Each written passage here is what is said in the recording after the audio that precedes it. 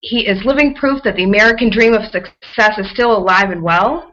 He comes from a poor upbringing from one of the roughest areas of Chicago, but that didn't stop Victor from earning a bachelor's in science degree in electrical engineering, an MBA, and then building a 20-year career as a top sales executive and becoming CEO of a multi-million-dollar high-tech company.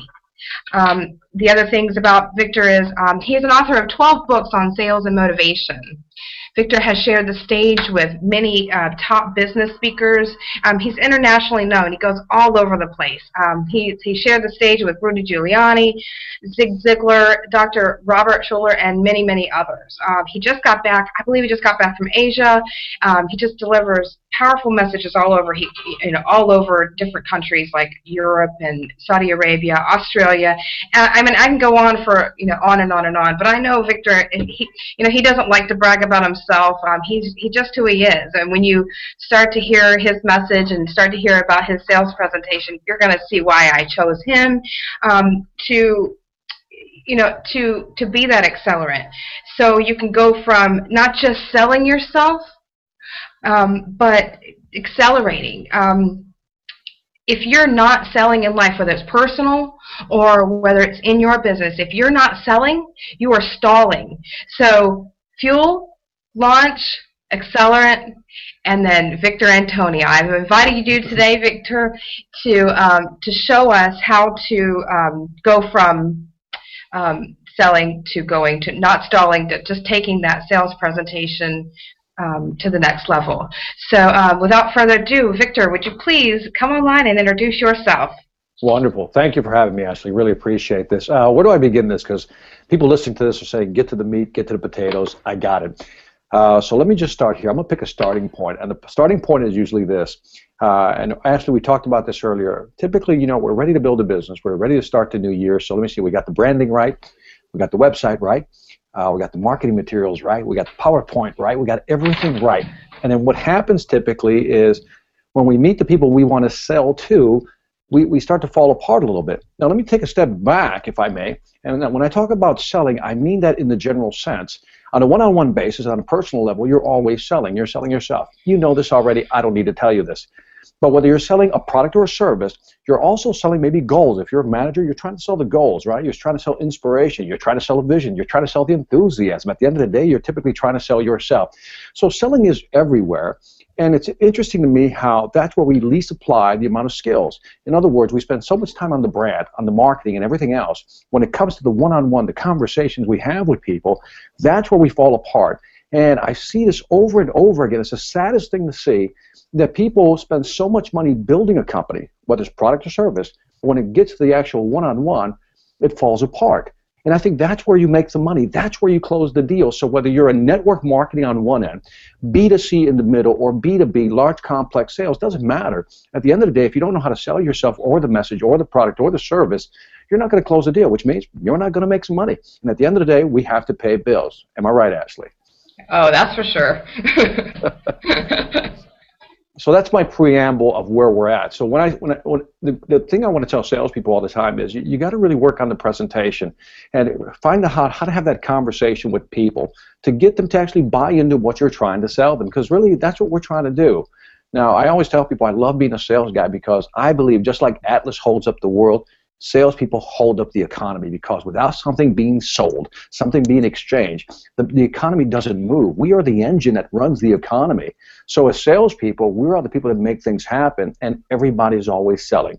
Whether you're in customer service, you're the administrative assistant at the front desk, doesn't matter. Whether you're a frontline salesperson, we're always selling. So we just need to get better at how we do it. Yes. Oh, that's awesome. That's great information. A little bit about you. How does a guy who grows up in toughest parts of Chicago go on to, getting into an electrical engineering degree and become a master at that selling process? How do you go from that into? There's a real funny story behind that. So this falls under never do it for the money. Okay. So what happens is, born in the inner city of Chicago near the Cabrini Green housing project. So I always tell people poor. Food stamps, government cheese, powdered milk, the whole bit. Everybody has a violin story, so I won't share mine, okay? But I remember I said I wanted to go to school, get an education, get a degree because we were poor. We wanted to make money. And I found out engineers make money. Yeah. So I decided on electrical engineering because that's something I could relate to. And so I went and got my engineering degree. I was like, yeah, I got my engineering degree. And I remember when I graduated from college, I was making big bucks. I was making almost $29,000 a year. Man, I was banking big time. I was really happy with my $29,000 a year. Then something interesting happened. After the second or third year, I realized I didn't want to be an engineer. And so I had done it for all the wrong reasons. I did it for the money, but 2-3 years into the gig, I realized I don't like doing this. And that began the search for where do I belong. And so as I moved around companies and departments and divisions, I realized that sales was where I wanted to be. And the realization of that was, as an engineer, I would assist salespeople in designing networks. So I started out in the telecommunication business. As an engineer, I designed wireless systems, believe it or not. And so I remember I was traveling with a salesman by the name of Ken Cook. Now, Ken Cook was a salesman. I was his engineer supporting him, right? And we built this big system. I designed this huge system. And we sold the system. Based on my presentation of the technical specifications, we sold the system. And I remember Ken took me out to a real nice lunch. You know, Ashley, it was a $50 lunch. I was like, wow, I never had a $50 lunch. I was excited, right? And so I go back to the office. I'm all happy because I got $50 worth of lunch in me, and I'm really excited about this. And sure enough, I tell this one engineer, his name is Roy. I said, Roy, I just came back from lunch with Ken, took me out to lunch. It was fantastic. And Roy said, really, I'm glad you're happy. And he had this sarcastic look on his face. And I was like, what's your problem? He said, Victor, did you ever stop to think about how much Ken is going to make on that sale? I go, no. He goes, well, he took you out to a $50 lunch. Congratulations. He's going to make, over the next year and a half, $50,000 on that deal. And at that point, my jaw dropped. I'm like, what? Wow. Are you kidding me? He says, yeah. How's lunch feel right now? I go, not so good. So that was the first inkling, like, maybe I'm in the wrong business. And about a year and a half later, an opportunity opened up for me to go into sales. And the rest is history. You know, I found my space in life. That's where I belong. You know, so that, when we talk about accelerants, you know, I hit the hyper pad of acceleration when I got into sales because that was my thing. You know, that was who I was. And I haven't looked back since. And so about 11, 12 years ago, I left corporate America. Like many of you, probably you decided to go on your own, become an entrepreneur, and here's some insight for you. And I think you guys know this already if you've ever started your own business, is when you work for a corporation, everything's done for you. You just have to worry about selling. But when you become an entrepreneur, start your own business, well, guess what? You're the salesperson, you're the accounting person, you're the marketing person, and at the end of the day, you're the janitor. And so you have to do all this stuff. And so what happened was, I learned how to market myself and became a better salesperson. So the lesson there is that even if you work for a company, once you go on your own, you really have to learn how to sell yourself, your company, and sell at a different level. So that's how I got into sales. Sorry for being so lengthy.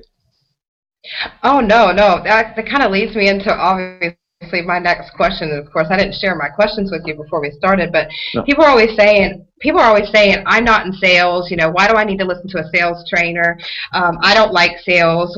You know, obviously, what do you say to those people? Because, you know, I always say, are you kidding me? Yeah, I'm like, are you kidding me? You're in sales whether you know it or not. For somebody, you know what it is that sales has such a negative connotation, right? We think, you know, Glenn Gary, Glenn Ross, you know. We think about all the car salesmen, the high-pressure salesman, you know, that cheese guy. Today, and only today, you can buy this car for $19, you know, whatever it may be. And we think that's selling.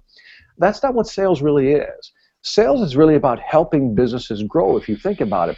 Because if you have a product or service, and you share that product or service, and you know that it can help the other company make money, then you're really helping them. So to me, selling is always about sharing a great idea. For example, how many of you have ever gone to a great restaurant? Man, it was a fantastic restaurant. Oh my God, it was one of those restaurants where everything from the beginning to the end, all the way to dessert, that was the best meal you've ever had. In fact, price was incredible. You can't even believe it. So what do? Then you go home and you talk to your friends. And you're like, oh my God, Ashley, I went to this restaurant last night. Oh my God, the steak was superb. You know, the wine was excellent. The service was fantastic. Ashley, what do you think I'm doing on the phone when I'm telling you this? It's all about word of mouth. You know, but I'm selling. I'm selling you. What am I selling you? I'm selling you the enthusiasm, the idea that you should go to that restaurant as well. So when people say they're not selling, I'm like, shut up. You're always selling. So, for example, when you were a kid and you were saying, Mommy, can I have some candy, some cookie? What were you doing? You were selling. When you got a teenager, you wanted to use the car. Mom, if I wash the dogs, can I use the car for the weekend? Guess what? You were selling. So I always tell people, well, you've been selling from day one. You just don't know it. But I think people have this negative connotation of what selling is, and selling truly is a great profession. Nice, nice. I like that. I've always liked how you can relate selling to all those different things in your life. You know, how you explain like the kids and mothers and husbands and wives and dating. I love that comparison. When I hear that comparison, it actually I went back to my business and actually looked at it differently. You know, so it was just amazing to me. You know, before we got on the call, I really liked what your conversations have been, and you know, I've been listening to all your wonderful product. By the way, if you do not know, all of the speakers that I have on Life Launch, I'm offering. You know, when somebody signs up, I'm sending back emails, offering free gifts and links to free products. Well, you know, I really couldn't do that with Victor Antonio, and let me tell you why. And we were talking about it because I'd been asking him, hey, you got a free product link? You got a free product link? What's your free product? And then I thought about it, and then, of course, he confirmed it.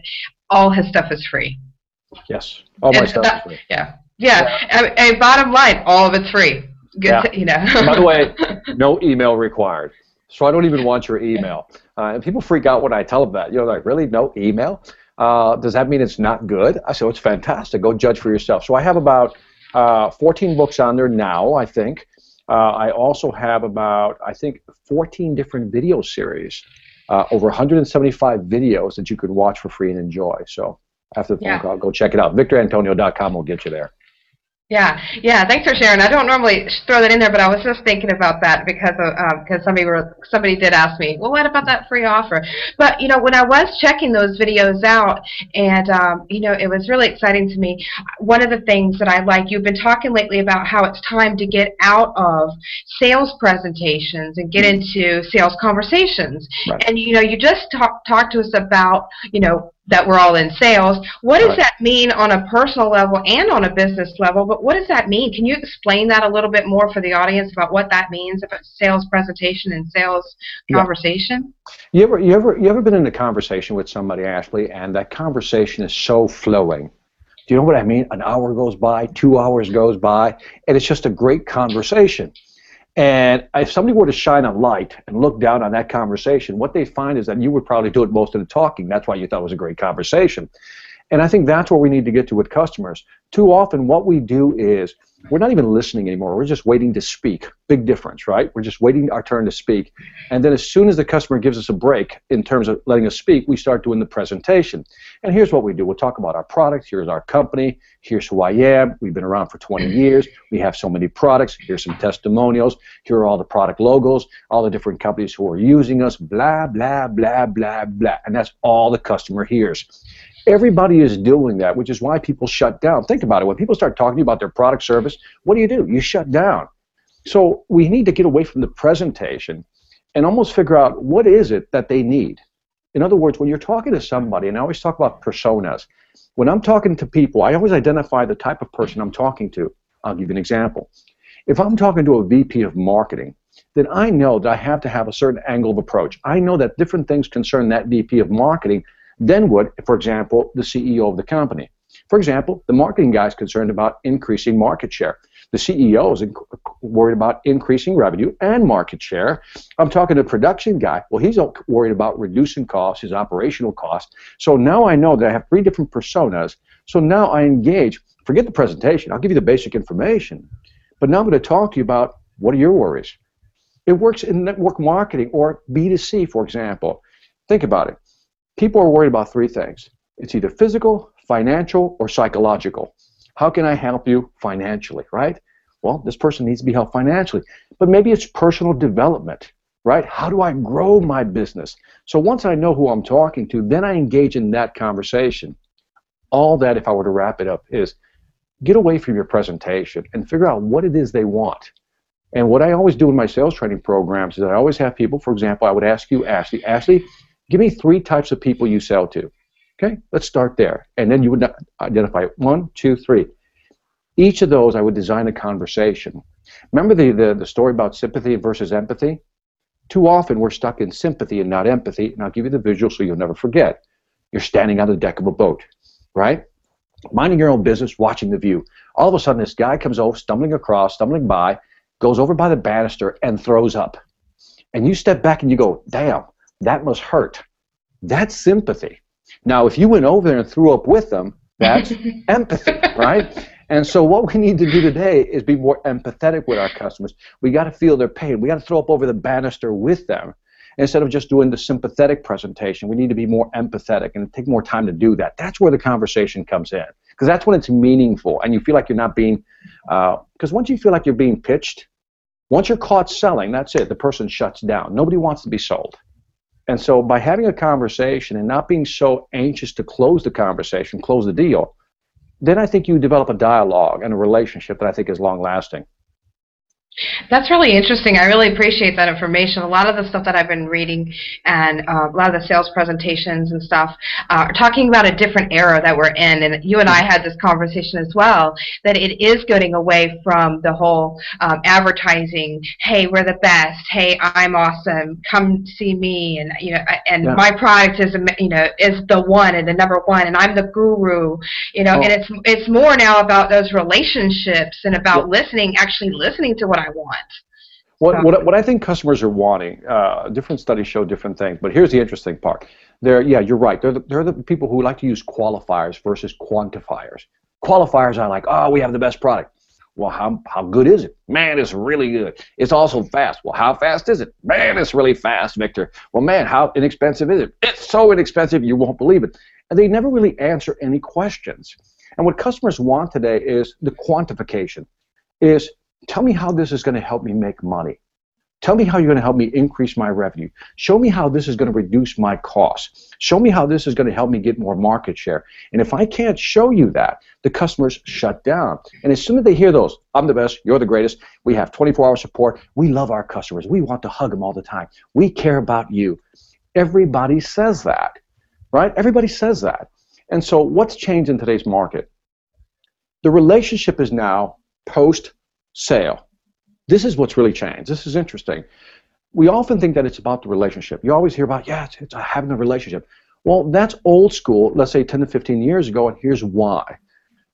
When we want to have a relationship with a customer back then, the customer wanted to trust us, right? I'll buy from you because I trust you, right? Because at the end of the day, I can look at 3 different competitors, compare each of them, and there's barely any difference. So at the end of the day, it's the relationship that closes the deal.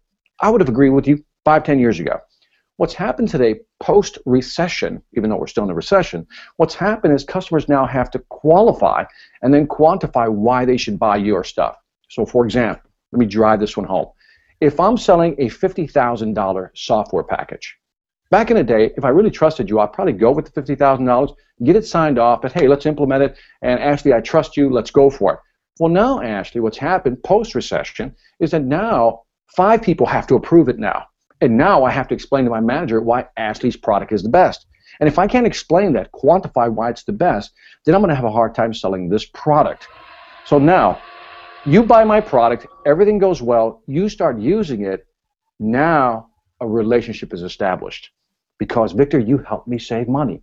You've helped me increase my revenue, reduce my costs. Your software has helped me expand my market share. So relationships now follow results is the key to what selling is today.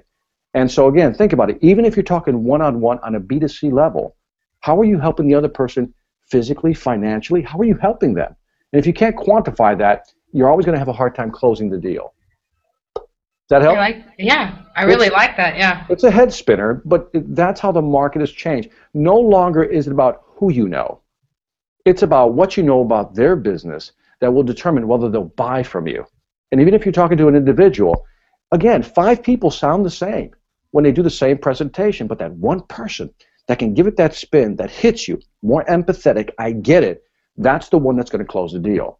So a phrase you've been hearing lately, if you haven't heard it already, is the word insight. What people want is insight. They want you to give them something they don't know.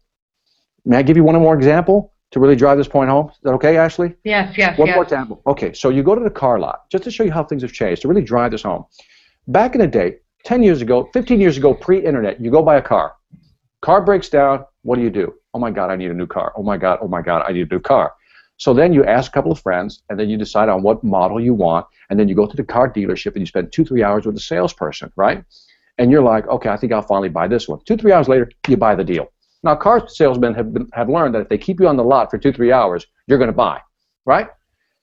Fast forward, post-internet, you have all the data in the world. Now your car breaks down. What do? Oh my God, I need a new car.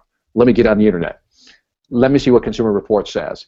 Let me see what some of the reviews are. Let me see what some of the opinions are. Let me look up the Blue Book value. Let me look up the invoice value. Now, when you walk onto the lot, you're not looking for a relationship.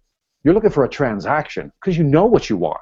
And you don't want the salesperson telling you what you already know because you already know. And that's what's changed in the market. And the only way that salesperson can regain the advantage is that if they know more than you. Now, that's key, Ashley. If the customer knows more than you, then you're not adding value. You're just repeating what's on the internet. And many people today are like walking brochures. They're telling people things they already know.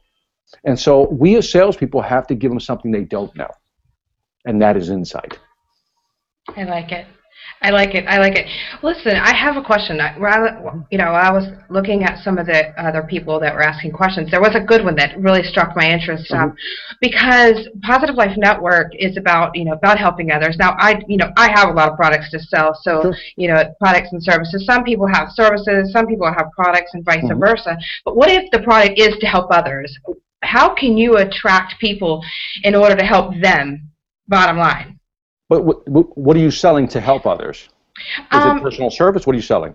Yeah, most likely, similar to yourself. I mean, but the product is to help others. It's a lot. I guess the service is the product. If it's service, it's how do you help others, right? Right. Is that what you're asking me? So look, every salesperson wants to help. I mean, if you really think about it, if you strip it down, you strip away the commission, you strip away the quota. Every salesperson, the true salesperson, again, is selling you a product or service to help you grow your business. If it's selling to a B2P, business to person, right? Right. I'm trying to sell you a product to help you in your personal life. And typically in your personal life, you need help from a personal development standpoint, right? Or maybe it's financial, right? Or it's something that you do physically, right? So I'll give you an example. Let's walk through this and then you tell me if I'm on track. When I'm talking to a person, let's forget B2B now. Let's talk B2C, business to a person. I'm selling a service. The person across the table, in this case you, Ashley, I can help you one of three ways. I can help you from a personal development standpoint, help you achieve your goals, right? I can help you make more money from a financial standpoint. Or maybe you need to be more physically fit, right? So one of those three is where I can help you. Am I on track? Yes. Because that's really helping you, right? So then let's say that the product or service I have aims at one of those three. Which one does it aim at? Pick one. Is it the financial? Is it the physical? Is it the psychological, personal development? Which of those three? Physical, financial, personal development. What does your product help with? All the above. Okay. Yeah. I mean, pretty much all the above. What if? Let me throw you a curve. What if it's awareness and a better way of life? And I think this is coming from somebody who has a nonprofit. So I'm gonna change the angle a little bit. But I think the information will be an umbrella for all. So what if you're trying to sell awareness or a better way of life? And so you're kind of pushing. You have products and you have services, but we're trying to change lives. A lot of people are trying to change lives with their businesses. So how do you attract those people that need that help? With that conversation. When you're dealing with nonprofit, it's an interesting animal, but it's no different if you really think about it. A nonprofit at 501c basically is a company that says, I'm not for profit, I'm here to help. Kind of the general angle, right? But if you think about it, it's not really about awareness. I know everybody says, well, Victor, we need awareness. No, you don't. What you need is awareness tied with a sense of urgency. So, for example, if somebody has a nonprofit to help, let's say, runaway children, right, and they're trying to raise funds, right, they're going to have to target people who would be interested in helping that group of people. So, in other words, if I had a nonprofit, the first thing I'd ask myself is, who cares about this cause? Who cares about the cause? Because if I talk to, for example, if I'm trying to help runaway children, I'm not going to go try to get a car sponsorship or a car company to actually do something because they may or may not care. I'm generalizing, but just for example, what I would do is find people who really care about these things. And so the question would be back to the person asking the question, who cares about this angle? Who cares about this cause? And remember we talked about knowing who you're selling to, the buying personas? Remember the CEO of marketing, the CEO of marketing operations. The question she should ask herself, or he should be, who cares about this? Who really cares about this cause? And then I would then begin dividing my sales presentation, conversation around those people. Does that help? Yeah, I like that. Yeah, because we often don't define who needs it. I know it's a great cause. Everybody says, like, for example, breast cancer, right? Great cause. Everybody's behind it. But who really cares? See, I would target women's organizations, for example, because they're more sympathetic or empathetic of the cause, right? I would also target women's organization that have women over 50, 55, right? Because they may care. Now, again, I'm going off the top of my head here, but here's how I would begin to think about it. Who would care? What market demographics? What psychographics? Who would care about this cause? And then I would sell to them. But I would identify the causes. Mm-hmm. So basically, you're just aligning yourself, benevolent marketing. You're just aligning with other companies and other people, that have the same interest as you do, or that have the same customers that you do. You might not have the same product. Yeah, it's really, selling is no different. If I find somebody who needs my product, and if I'm a nonprofit, I have a cause, and I'm really passionate about this cause, and it's too often I see people do this. Look, Victor, I have a cause, I'm really passionate about it, but nobody listens to me, right? And they blame the market. No, it's not the market's fault. It's that you haven't identified who you should sell to, because not everybody's your customer. It's just like when you go to a networking event, right? We start handing out our business cards like crazy. What a stupid idea that is. Here's why. I know who I want. I'm a target marketer. I go after specific people. So, for example, I do sales training. See, I've defined who will buy my product. The people most likely to buy my product are people who work for a $50 to $20 million company and up, right? These are people who have at least 5 to 10 minimum salespeople in their organization, right? And then I would look at the actual product. They typically sell more products as opposed to services. So now, if I'm going to a networking event, who am I looking for? People who have that demographic. Because the first questions I'll ask is, do you have your own company or do you work for a company? He says, I work for a company. Second question, how big is your company? And therefore I know that if the guy says, well, I work for a $20 million company, do you have any salespeople? We have 10 salespeople. Bam, I found my target. Now, if the person says, I'm an entrepreneur, I just got started, immediately my brain says what?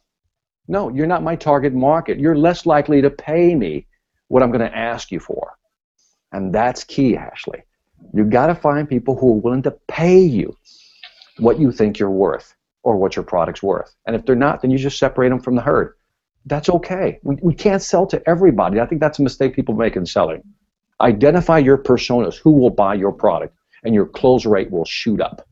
You want acceleration? That's it right there. Qualify who you sell to first before you even begin selling to anybody. And by the way, the benefit of that is that your marketing becomes easier because now everything on your website is around those personas. Now you're not trying to market to everybody. You know who you want.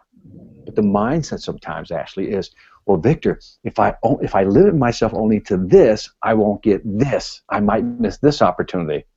And that's when you start thinking about scarcity. I think of abundance. Define the niche, and the niche is always deep, and that's where you make your money in selling. Yes, I had somebody, since we were talking about nonprofits, somebody had mentioned their comment was, awareness and urgency may create the immediate gift for a nonprofit, but knowing your donors will definitely guarantee continued revenue. And that person happens to know, happens to know a lot about, the people that are donating. So, that's a very important. Very important. So I appreciate Deb for. I agree 100% with that. But the reason they feel good about this and they'll keep donating is because you found somebody who believes in the cause. They sense the urgency. They give you the gift, the spot, whatever it is, right? The donation. They feel good about themselves because they're helping a cause that they believe in. You see what I mean? It's like this dual entity symbiosis thing. It's reciprocating. And that's what you're looking for. So agree 100% that those are the people that will continue to give. So I agree. Yeah, one of my favorite two concepts that I was so privileged. I was in real estate for a long time, in sales. But really, these two concepts came to me with Positive Life Network, and really started into my personal life was two things, and that was starting with why and starting with telling my story. So I've seen that in the feed and some of the questions and some of the comments, but that really is about that sales conversation. It's about starting with why and figuring out the why of the donors. You can't figure that out unless you get intimate and have that conversation, and also about with that conversation, with that story, telling the story. You told your story to begin with, but when you share that story, you actually are having them pay attention to you, and vice versa. So I really like that. So my best, if I can give you my best real estate example, we bought our house. We had a guy, his name was Tom McCain. He's really good in this sense because he understood. He was a great salesperson because he just didn't talk a lot. He just listened to everything we needed. And it got to the point where he understood who we were. And I still remember to this day, we walked into a house, he looked at it, and he said, "Let's go. This is not for you." We were like stunned. He goes, "I know what you're looking for." And it wasn't until we found the house, he goes, "Okay, these are the ones you want. This is what you're looking for based on what you've told me." And he understood. He just understood some of the, I call the economic drivers that were going to actually make the decision for us. And he got it. And that's all it is. And he only talked about that. He wasn't trying to sell us. He only wanted to show us what we thought we needed. And I thought that was the coolest thing. And he would add his little insights. Like sometimes you as a real estate person or ex-real estate person, that sometimes as buyers, we don't appreciate certain upgrades in a house, right? So I remember he would tap the counter and says, "That's a $20,000 upgrade." Boom. That's and he would mention these things that we weren't aware of. And I was like, really? I didn't know that. And isn't that what today's buyers want? You have to give them stuff that they go, "I didn't know that." Really? That's what they're looking for. That's the insight. People don't want more information, Ashley. They want more insight. That, really? I didn't know that. That's what they're looking for. Because if you just give them information, I could get that on the internet. Give me something I don't know. Tell me something that will shift my paradigm, that will make me look at things differently, and then I'll listen to you. That's the key to selling today. Yes. Referring back to real estate, one of the things that I'm going to use an example. I know you like to frame things with examples and analogies. Well, one of the things that I really loved with this was when you were wanting to list a house and you have so many houses on the market. You want to be the shiny penny. That's what they call it. When I sit with somebody, they would say, how can my house stand out? And I would tell them that you have to be the shiny penny, and what that meant was a couple of things. You have to really attract that person. It has to look good. And it's funny that you're saying that, because we started off with talking about everybody brings their nice pretty presentation, and that's all good. And yes, you do have to stand out. You do have to be professional. You do have to have a good product. It's got to look good. You do have to stand out from. It's so diluted. The market is diluted with products and people and services. But you're right, though. When you talk about getting it, if I feel like a company or a restaurant or just a waitress at IHOP gets me, then I come back. I come back. I feel welcome. I feel safe. I feel a sense of loyalty. Right. And I like that. It's like little things, right? Oh, it's really little. It's little, but it's big. Right. That's a perfect way of saying it. Excellently phrased. Because I think in the world of commoditization, because that's what we are, everything's commoditized. You can buy it somewhere else. The question is, how do you differentiate yourself in those small ways that people go, wow, they know something I don't, or they treat me in a certain way I've never been treated anywhere else. It's finding those moments of influence, I call them, that where you can actually nudge people your way. So right. I like that. Yeah. I also, referring only because we talked about the nonprofit, there's so many places that I'd love to, to place my dollar, and but I guess I want to know that they're healthy, that the nonprofit's healthy. I also want to know that dollar goes to something, that's going to really benefit somebody, and you don't know that unless you do have, what we've talked about, unless they've had that conversation. Like you said, it's even something simple. If they just get me, if they, it could be just a thank you or a, or, little something that they do online just to say, hey, they really do understand their public in their donors. I think they, look, everybody gets it. By this I mean, if you're a nonprofit, everybody gets it that, they want you to make sure that you're going to use the money wisely, you're not going to misspend it, that you are a legitimate company, blah, blah, blah, blah, blah. Everybody expects that, right? If you're selling a network marketing product, everybody knows, okay, it's going to help me do this, it's going to help me do that, it's going to help me do this, increase that, lower that, expand this. I get that. And then if you're selling big systems, it's like, hey, I need it to save me this, help me with this, expand that. The question is, within the fact that everybody knows that, who you're selling to. See, I always assume that the other person already knows the basics. They get it. They understand it. The question is, what do I say that makes them think differently? What do I do? And I'll give you a perfect example. This will really bring it down to a simplest sense. So they put a jam display for jellies, right? And they had 24 flavors one day. And then the next day they only had 6 flavors, right? So day one, they put 24 different types of jellies on display. And then they measured how many people would actually buy the jelly. The next day, they only put 6.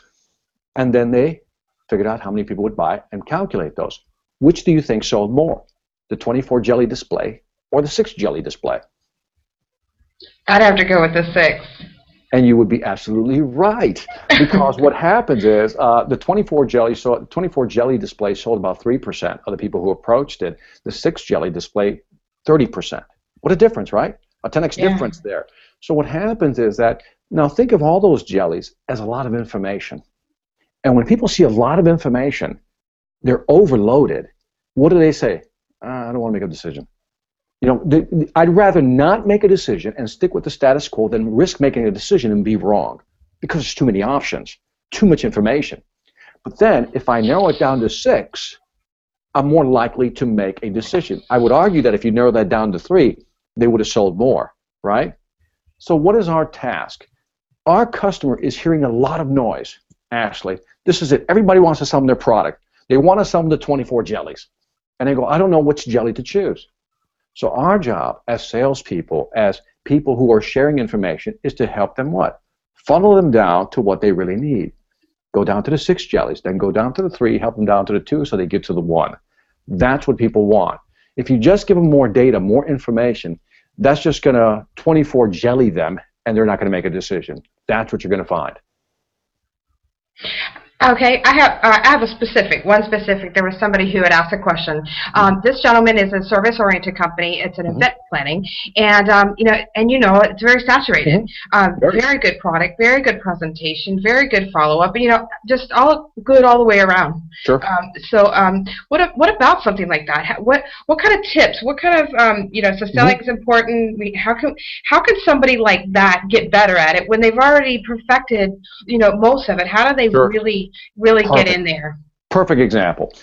It's a commodity. Everybody does it. They don't stand out, right? And they have a hard time selling it. And in a market where people are saying, let's save money, I don't want to hire an event planner. This guy's got it like, the whole everything just collapsing on him, right? So the question is, how do you become different? Believe it or not, there is a way. Because what I would do with somebody like this, I would say, look, you're an event planner. I get that. I said, let me ask you a question right now. What market niche do you focus in on? And 9 times out of 10, they'll choke on that question. Well, Victor, I serve everybody. Mistake number 1. You can't sell to everybody. Now, let's say that I told this guy, I said, what if you focused on network event planning for, let's say, technology companies? Let's go there, because I'm familiar with that, right? And then I would focus on technology companies. So now I know that I serve technology companies. All my marketing says I'm an event planner that serves technology companies. Now I would then look at technology companies and say, okay, where do they fall in? You got software companies, you got IT companies, you got telecommunication companies, you got wireless companies, you got cable TV companies. These guys spend a lot of money, millions, on event plans every day, right? Now, what if I just focused on them? What if I catered just to technology companies because they seem to have special needs? For example, technology companies, one of the biggest things they need to bring in is good speakers, right? They need to have good production. But again, get back to good technical speakers. What if this event planner decided to go after that market and help people actually put the actual event together? See, because again, if I was an event planner, I have to think about what does my customer want? The guy that's planning the event, the guy that's doing the event, the company that's actually planning the event, what are they worried about, Ashley? Well, 1, I want everything to be done right because I don't want to look bad. Typically, it's if I would have asked this event planner, I would then ask them, who do you sell to within that technology company? Two people, VP of marketing, or it's usually the HR person. Those are the 2 points of contact within the company. Are you with me so far, Ashley? Yeah, so I'm I got narrowing you. in. Yeah, I'm narrowing in. I've picked a technology company. Within the technology company, I know it's the vice president of marketing or HR that typically will do the event planning. So now I know who I'm selling to. Those are the two companies. So then I would ask myself, well, what does the VP of marketing, for example, worry about? Well, they need to look good. They need to bring in good speakers. The last time they brought an event, they had lousy speakers. They didn't have good technical speakers.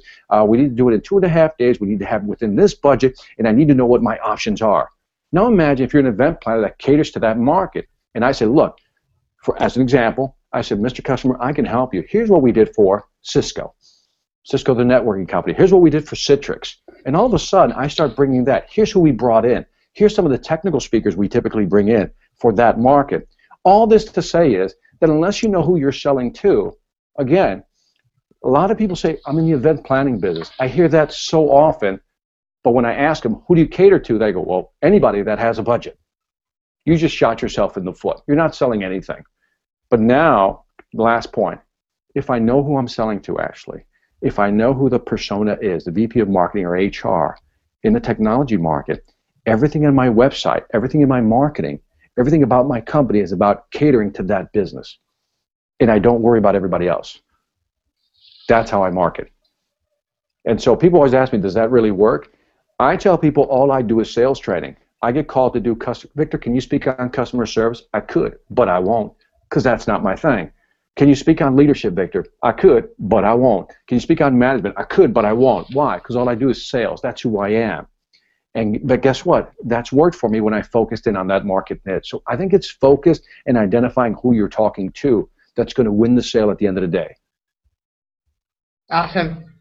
That's some great stuff. Sorry for the long response. Sorry. No, it's great stuff. And I'm sitting here, because I'm on the call, I can't take notes, but I'm mentally talking and taking notes, because Life Lunch 2014. It is my first event for 2014, but really, I've taken my business to the next level, the whole Positive Life Network to the next level. So a lot of this information that I'm getting from Rhonda and you and the other speakers, it's really for me. It's really all about me. Yeah, this is just a video party for me, and I just wanted to invite my friends because if we're all going to learn and launch our lives, we might as well do it together and have fun with it, right, Victor? Absolutely, it is possible. Yeah. It is possible. Yeah. So, but no, I like that. And I always say that a lot of times I do use that. I'm guilty of that because Positive Life Network. I want to change the world. I want to change people's lives. I want to touch people's lives, and I want that to be everybody. So, right. But I did learn. I did learn, last year to target that a little bit more in different ways, and I have done that and perfected that, and so I'm happy about that. So we're getting towards the end, but I wanted to do. I had one more question. Okay. So I wanted you. So selling. Obviously, we know selling is important. We wouldn't have big, wonderful sales trainers, international sales trainers like yourself. We've talked about tonight that selling, is in personal, is in businesses, and moms and dads, and boyfriends and girlfriends. I get that. Okay, so selling is important, right? But how do we get better at it?